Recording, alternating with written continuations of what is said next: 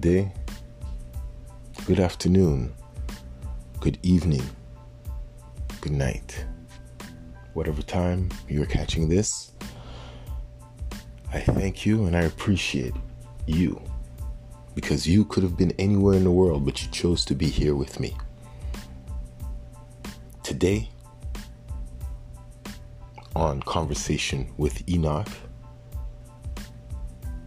and I am your host, the aforementioned Enoch. I love that word, aforementioned. Today we're going to be talking about the Vaxx passports. Vaxx Passport sends private data to Amazon and Microsoft. Scotland is allowing private companies, including tech giants, to scoop up data through its COVID passport scheme. The Daily Record reports, we have learned from the NHS mobile phone apps, which presents the personal medical info in form of a QR code, will share the data with companies, including Amazon, Microsoft, ServiceNow, Royal Mail, and an AI recognition firm. It's claimed users were not informed their data would be shared or sold. A spokesperson for Liberty Group says that it has created a two-tier society where many people in Scotland have been coerced and no one can opt out of the private data being shared. This is crazy. Where does the abuse stop? But I guess we had to learn the hard way. Whenever a service is free, when a product is free, the reason why the service is free is because the truth is the product is you. Is you, my man. It's you. So when we go on to Facebook, Instagram, what else? TikTok, Snapchat. And when you go to any of these things, WhatsApp, now they got this metaverse or whatever it is anyways.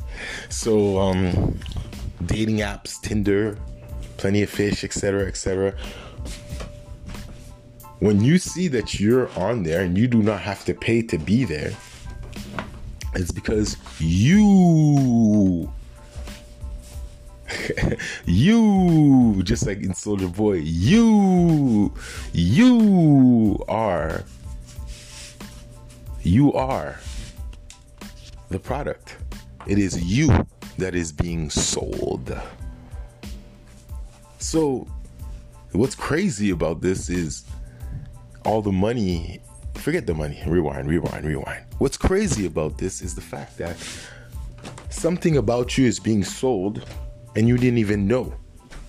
And it's not just that. These things are very important things, but you don't realize how important they are. And people are making millions and millions, to not say hundreds of millions of dollars off of your data, off of you. So here we are. So Facebook and all of these guys are business models. So their business model is you. And then now you turn around and you force the population to adopt this vaccine passport, which then puts a QR code, which a QR code is now you. Anyways, I'm not going to say anything about the 666, but here we are. So you got to pull out your QR code. So now while all this is going on, Big Tech is still fucking me in my ass by stealing my data and selling it. When does this ever stop? Will this ever stop? So that's what I am, data? But yes, actually it is data. You are. That's all you are. That's all that I am. The problem is that none of us were able to ever link everything together. You see, me, I can go right back into the past and see the very second that I entered the Matrix and would never be allowed out again. When was this? My cousin had came back from New Jersey with a Google phone. And at the time, I can't remember the year, there was no Google phones out here. There was nobody in Canada was using apps. There was no apps. There was no phones with all the scrolling. All these things that we see right now, they were new. This was new. This was the first time that we had that kind of phone. We're still using the green screens.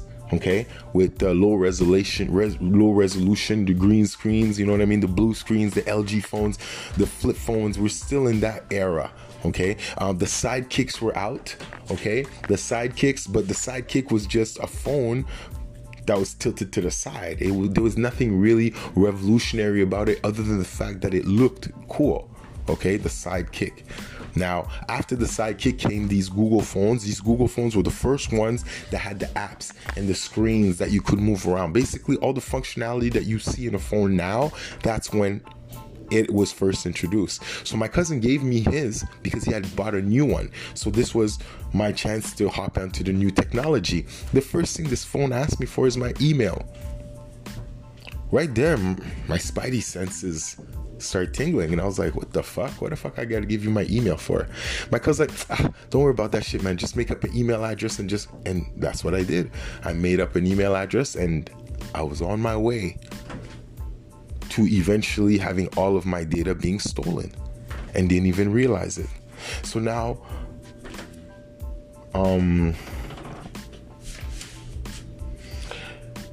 the Department of Justice had this program that they wanted to implement, and it was called Daily Log. And what they wanted to do is start following everybody around electronically so they could know what you do, who you speak to, who you're connected to, what is your relationship to this person, to that person. They wanted to have multiple pictures of you to put on the profile so they could feed into their AI for the facial recognition software. All of this was early, right? It was the Department of Justice who had first came up with that plan. Now, when the congressman had seen what the Department of Justice wanted to do, they put an X on that shit. It was like, hell no, there's no way we're gonna let you guys start collecting all of this data on everyday citizens. That's crazy. There's no fucking way. A couple days after that decision, guess what? Ta-da! Facebook came out. And you know what's funny? Human beings are smart enough to know that you cannot, they're not going to let you have this information, right? Because they know how dangerous it is. And yet us, the cattle, are so stupid, we willingly give it out. We willingly give out all of our blood clot information. Shout out to all my Jamaican brethrens out there. Like, seriously, shout out from the Haitian brother, man. But for real, I love that word, blood clot. But anyways, we willingly give out that information. That doesn't even make sense. So what's on Facebook? Well, on Facebook is all your pictures. Every picture, every angle, old pictures, new pictures of you. So now the AI has all the different variations of, let's say, of Enoch. So now it's easier for the AI to be able to recognize Enoch on any video feed. Okay? After that, we willingly told them where we lived, where we work, what city, all of our relationships. This person is my brother, this person is my sister, this is my friend, these are my best friends. Okay, so now when you put up a picture and you're like, okay, so this is me, Enoch, obviously, right here, this is Vlad the Impaler over here, and this is Richard Nixon, and this is Barack Obama, right? So you willingly give out all of your friends and your relationships and everything. So daily log, isn't that what Facebook is? A daily log of everybody's life. This is what I'm eating, this is where I'm at, blah blah blah, ta. Are you serious, guys? So are we really that dense? Wow. Anyways, I really don't know. Actually, I do know. I always say that I don't know where this is leading us to, just because I don't want to admit what I really know. But the truth is, forget where this is leading us to. We're already there. And that's what hurts me. Yes, 1984, George Orwell. Please go out there, read the book. Go on YouTube and watch the movie. It's free. And there's another book which I encourage everybody here to read. It's called Strange New World. Brave New World. Brave New World. This is, you can find that on YouTube also. If you do not want to read the book, you can watch the movie. The book is a lot more interesting. But if you watch the movie, all the major points are there. It's well made. And it's not a boring, it's a well-paced movie. But I suggest that to everybody who's listening to this right now, when you have some time. I know it's a long movie, but trust me, once you start, you will not believe that this was made back then, and yet this is where we are headed today. My friends, comrades, fellow human beings, red-blooded people of the earth, red-blooded people of this plane, we must unite. We must unite against this threat. This will be the end of us. I predict this will be the end of us. We just don't know it yet. But on that note, I would like to thank you for giving me this opportunity to step into your living room, to ride in your car with you, to ride on the bus with you, or to sit at your desk with you. I sincerely thank you for inviting me into your life to have this conversation. Until the next time, I will still be Enoch Desard, and this has been Conversation with Enoch. Bless.